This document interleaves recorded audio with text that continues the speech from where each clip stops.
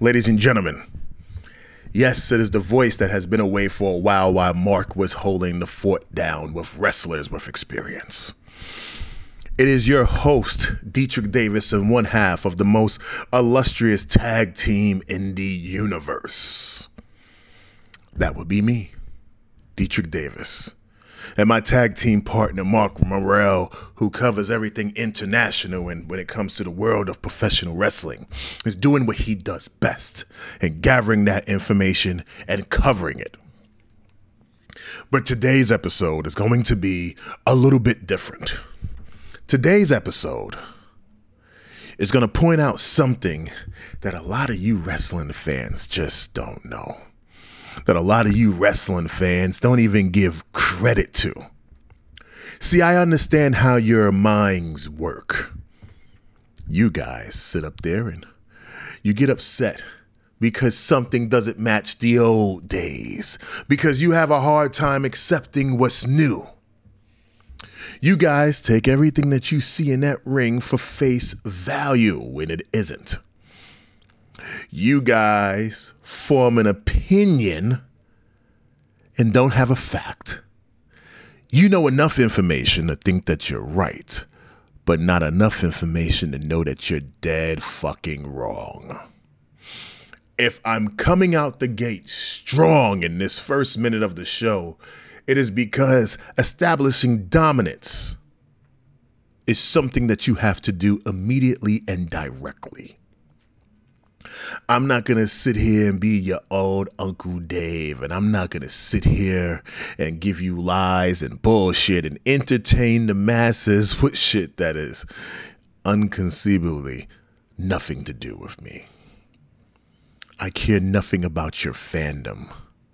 I care nothing about what you think Dave Meltzer have to say and Sean Ross Sapp and so on and so on and so on. Sometimes I like to sit back and watch the wrestling world be wrong. And even though you may sound crazy for speaking the truth when I say you, speaking as I myself in a third person, they tend not to give you the credit you deserve. And as I'm thinking this through, I had to realize I got to put some respect on one promoter / performer / wrestler's name today. And this hasn't been talked about publicly ever. So allow me to be one of the first. But we're going to put some respect on Jeff Jarrett's name today. See, whether you like it or not, Jeff Jarrett has changed the face of professional wrestling and gets no credit for it. You're going to hear me mention in this podcast how even the WWE had to beat him in a race to stop him from moving wrestling forward on an international scale. Again, men lie, women lie, but the numbers don't. And when you begin to look at the numbers of double E, double J, double J, double E, double F, when you begin to look at the numbers of Jeff fucking Jarrett, you begin to learn that Jeff Jarrett is a fucking problem. But can you acknowledge that? Can you own that? Can you get past your own, and I want to say this respectfully, but can you get past your own ego and understand that Jeff Jarrett, to me, should be the most respected man in the business of professional wrestling, right next to the name of Vincent Kennedy McMahon. And Jeffrey Leonard Jarrett is no stranger. He is a second or I believe third generation superstar. He has children They have not entered the business, but he has children. He is currently an agent for WWE. He wasn't one of Jim Ross's boys. He helped make China become the 9th motherfucking wonder of the world. Jeff Jarrett accolades. He was the first 6-time Intercontinental Champion. He was one of the only people who wore the National Wrestling Alliance Championship on WWE TV. He had tag team championship reigns with Owen Hart. He was the NWA World Heavyweight Champion. He created TNA, Total Non-Stop Action. He put companies on a global scale that wasn't on global scales before. Let's not get it twisted.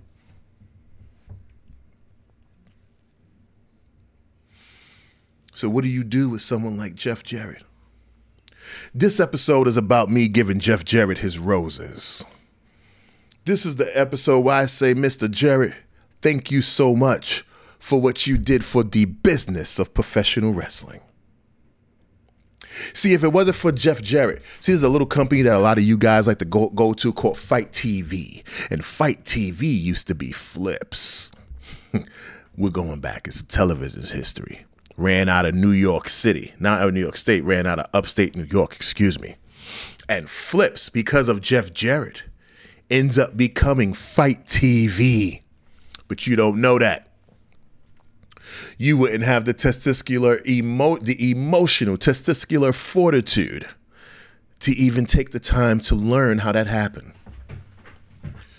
We're not going to talk about TNA. We know about TNA. We're not talking about him putting the NWA championship belt back on the map, championship back on the map. That's not our conversation for today. See, he gets roses for that. He's the only person to say, fuck it. I'll get fired on TV and start my own company because the pay-per-view game is where it's at. And even though that failed horribly, he set up a blueprint for a company called Flips, which then becomes Fight TV. And a man named Gato from New Japan gives a man named Jeffrey Leonard Jerrett a call, a.k.a. Jeff Jarrett. And he goes, Jeff, my company is huge in Japan, but the moment I leave the borders of my nation, nobody knows but a few fucking knuckleheads. There are people who in wrestling who are aware of New Japan and my IWG and my International Grand Prix Championship, but no one knows about New Japan that needs to know about it. And Jeff Jarrett sits back and go, well, I think I can do something for you.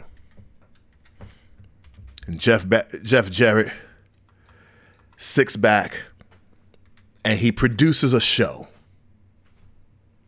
And the name of that show is called Wrestle Kingdom 9. There's going to be a lot of people after this episode who are going to front like they already knew that. And I'm going to call them a motherfucking lie. January 4th, 2014, Jeff Jarrett produces a very unique Wrestle Kingdom 9. It is the first time ever that Wrestle Kingdom is on pay-per-view. This event was a partnership with Global Force Wrestling because Global Force Wrestling had the pay-per-view agreement. And they was using it through Flips. And Flips and New Japan come together through partnership of Global Force Wrestling. And the Flips company says, we'll produce this pay-per-view live. Now, if you don't know who Flips in 2012, Flips was launched as a company called iMedia Share. Now, I have been watching this company for a long time because I knew this was going to be the beginning of pay-per-view via apps. Pay-per-view via iOS and Android systems. See, if you know me, I work in film and television for a very long time, and my job is to see the future of film and television. My job is to see the future of how media is going to work. And the company Flips, which was formerly iMedia Share, they were a company that knew how to perform applicational transformable media playback, i.e., you can watch something through an app and pay for it. Now, this had been done through tube sites and YouTube and this, that, and the other, and blah, blah, blah. But these guys figured out a formula, but they needed something for it to work. And you got to remember, let's start with the roses just before it became Fight TV. Flips was a startup department, and it was launched through a company called Launch Hub. All these companies were coming together in 2012. And in 2015, once they learned the formula, Jeff Jerrett says, look, I can put on something massive. I have a contract agreement. I have this. I'm not going to get into all those details. That's not my story to tell. That is Jeff Jerrett's story to tell. But Flips started producing TV through your Samsung devices, through your video game TVs, through your Apple TVs. It started to be everywhere. It was an app. And then what made the app so beautiful because you didn't have to side load. And if you don't know what side loading an app is, it means you're adding an app that doesn't belong to your device to play television and pay-per-view. You had to just pay for it within the app. That's just how it worked. It was on Blu-ray players. It was on media boxes. It was on all types of systems. And it was streamed directly from a cloud, without sideloading the fucking app. And I was aware of this company for a long fucking time. Just like when Tidal was a Swiss company that Jay-Z purchased. And I was telling people, hey, that company he just purchased got world licenses. Tidal's about to become a fucking problem. Y'all need to watch out now. And I got laughed at and told you don't know what you're talking about. And like most motherfuckers in the music game, them niggas ain't have a clue on what was about to happen and how sharing music was about to change again. And everybody, and only the people who were close to me who had the chicken, the cash, the cheddar to move it along understood the importance of Tidal. And if I'm right, you see a lot of people just recently caught a big payout through Tidal. Do you know at one point in the Amazon store, Flips was one of the most popular apps because of what it was bringing? That's back in 2013. It was one of the first apps that have millions of downloaders and active users. That's going into 2014. See, this is a wrestling podcast, but this is an education podcast of seeing the future of the business of wrestling. And the reason why you guys don't understand the state of wrestling today, you motherfuckers keep looking at the ratings when the ratings don't mean nothing no more. The ratings is an analog system, a placeholder system. It's about social media uses, ats, tags, hashtags, being the largest search, research. WWE got 1 billion views. You wish some of your Twitter accounts can get 1 billion views. WWE is proving to companies just off of social media how large there are. This is why they give them billions. But you don't understand because some of your favorite wrestlers got fired. Now let me take it back to Jeff motherfucking Jerrett.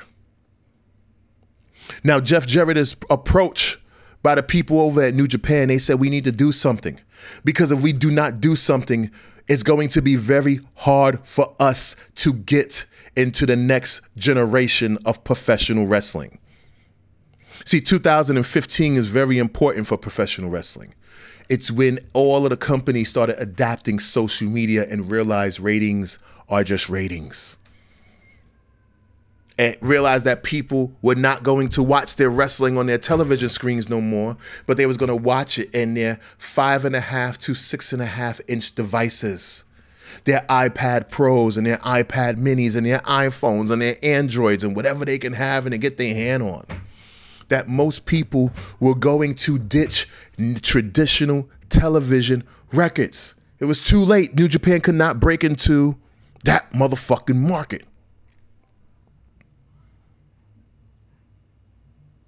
And then Flips makes an agreement. We'll play your wrestling show. We will play your first ever pay-per-view. If you tell me they had a pay-per-view before January 1st, 2015, I'm going to say, you know what, you're right. And I'm going to know that you know nothing and you should never talk to me about the business of wrestling before. And through Global Force Wrestling, New Japan Pro Wrestling has their first pay-per-view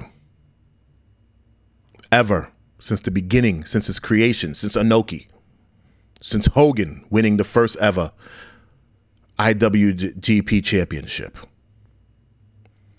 You know, January 4th, 2015 at the Tokyo Dome with an attendance record of 36,000 people because they cannot fit no more than that. Don't get it twisted. It's not a big building, but it's big enough for the Japanese market.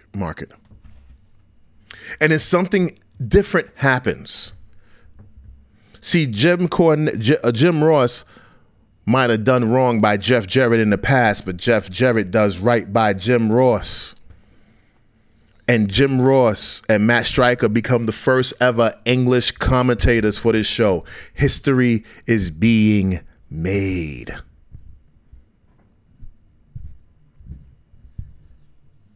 The referees are handpicked by Jeff Jarrett. The ring announcers are handpicked by Jeff Jarrett. The card is booked by Jeff fucking Jarrett.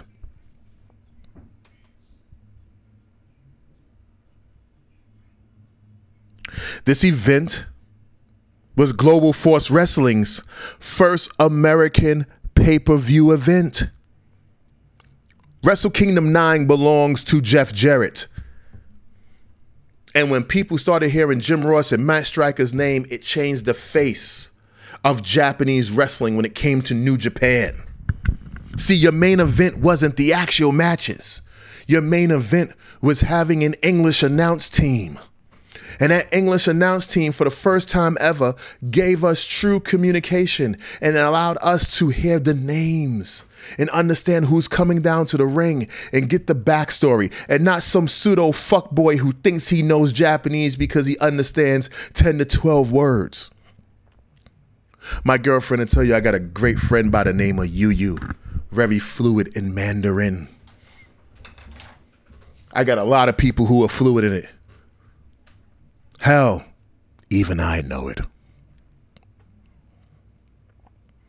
But that doesn't mean the average person does. And I'm not talking about the fake wrestling fan who knows a couple of words. You don't speak no fucking Japanese. I walk you into the wrong place and let you make a fool of yourself, and I'll lose fucking money.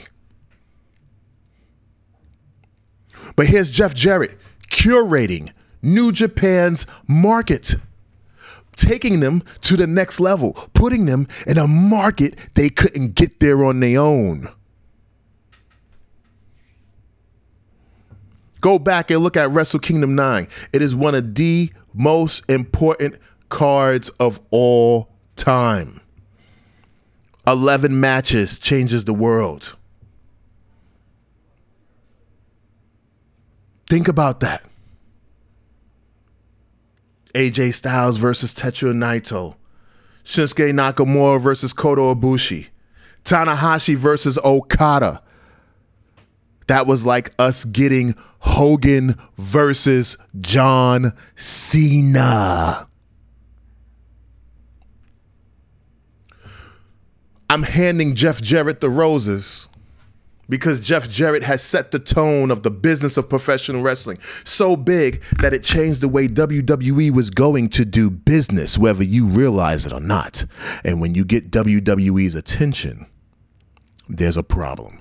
And Jeff Jarrett has mastered the art of getting WWE's attention. Go back to the simulcast when WWE finally acknowledged that they bought WCW and the world of wrestling was going to change on a global scale. The Monday Night Wars were coming to a motherfucking end. And Vince goes, oh, one end is WCW and the other end, there's WWF. And he goes, most importantly, what does Vince do? He could have cut any promo. They could have did any segment. But the business was, Jeff Jarrett is, you spell your names with double initials? Well, I got one word for you. You're double G, double O, double N, double E, gone. What a way to open the show. It showed you that everything that was happening in WWE and everything that was happening in WCW, Vince made it his business to attack one person and one person only. Oh, that wasn't a shoot, ladies and gentlemen. That wasn't a work. That was corporate business that needed to be done. And that showed Jeff Jarrett that his stock will always be high, i.e. TNA. Think about it. He is the only person who walked into WWE with a different world title. And I'm not talking about when the ECW guys showed up. The titles were defended. I'm not talking about when Taz showed up on SmackDown with the ECW championship. Anyhow, I say this to say that when it comes down to the show, when it comes down to Jeff Jarrett, he is very important. And New Japan has the greatest show, has one of their greatest shows, and it hasn't been a great Wrestle Kingdom since Wrestle Kingdom 9. If you don't believe me, I don't give a fuck. That's a fact. Wrestle Kingdom 9 is where it's at. That was the story. That was the foundation. It was so big for that little app called Flips that it ended up becoming Fight TV. For the first time, their pay-per-view was able to be in the United States and Canada and broadcast worldwide on the internet through the Flips app. Most of you motherfuckers had to wait for it to be posted on Daily Motion. The reviews were so positive that they said it featured some of the best quality wrestling we had seen at the time. And it also made Kota Ibushi and Nakamura match of the year of 2015. So now we sit back and we look at all of this. And the person that we should be celebrating for the success of New Japan, from keeping them from going out of business, which they were weeks away from, was Jeff fucking Jarrett and Global Force Wrestling. And him and his way and ability to see the future of how wrestling should be presented.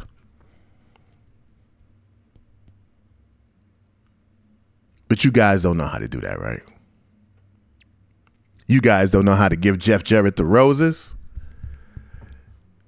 You guys try to shit on him on his world titles in the WWE.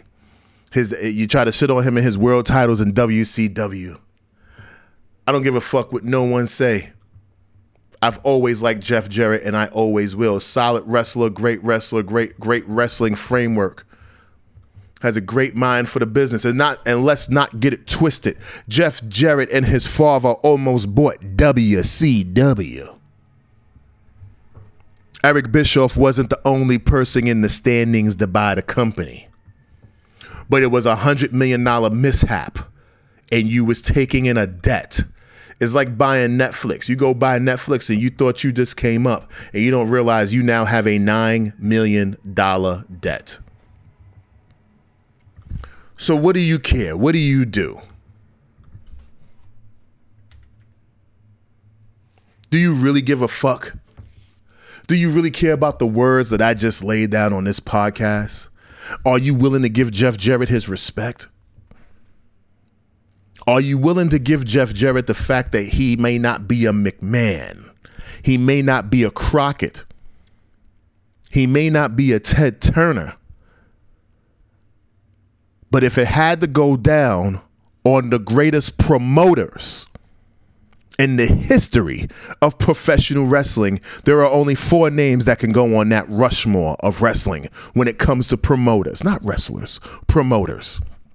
Vince McMahon, Ted Turner, Eric Bischoff, and believe it or not, Jeff fucking Jarrett. And here's a little bonus piece of information for you fuckboys who don't really get it. Jeff Jarrett goes and hollers at a company on ITV called World of Sports, and he was getting the money together and everything together to put World of Sports back up and running. And the WWE goes, oh no, here he is. He did this shit with the NWA and the TNA thing. He did this shit with Global Force Wrestling and New Japan. Jesus fucking Christ, we can't have him beat us to the race again with ITV and such. And then guess what happens next, ladies and gentlemen? WWE fast tracks NXT UK and gets it rolling and steals the person that they needed to run the ITV deal and pushes Jeff Jarrett out the fucking way. So World of Sports was going to get off the ground because Jeff Jarrett was behind it 110%. And Triple H and Vince McMahon could not have Jeff Jarrett upscale them again. Ladies and gentlemen, I present to you Jeff Jarrett, one of the greatest promoters that should be recognized and is definitely on the Mount Rushmore in the world, in the business of professional wrestling. Give that man his fucking roses. My name is Dietrich Davis, and you just listened to the Wrestlers with Experience podcast. Thank you.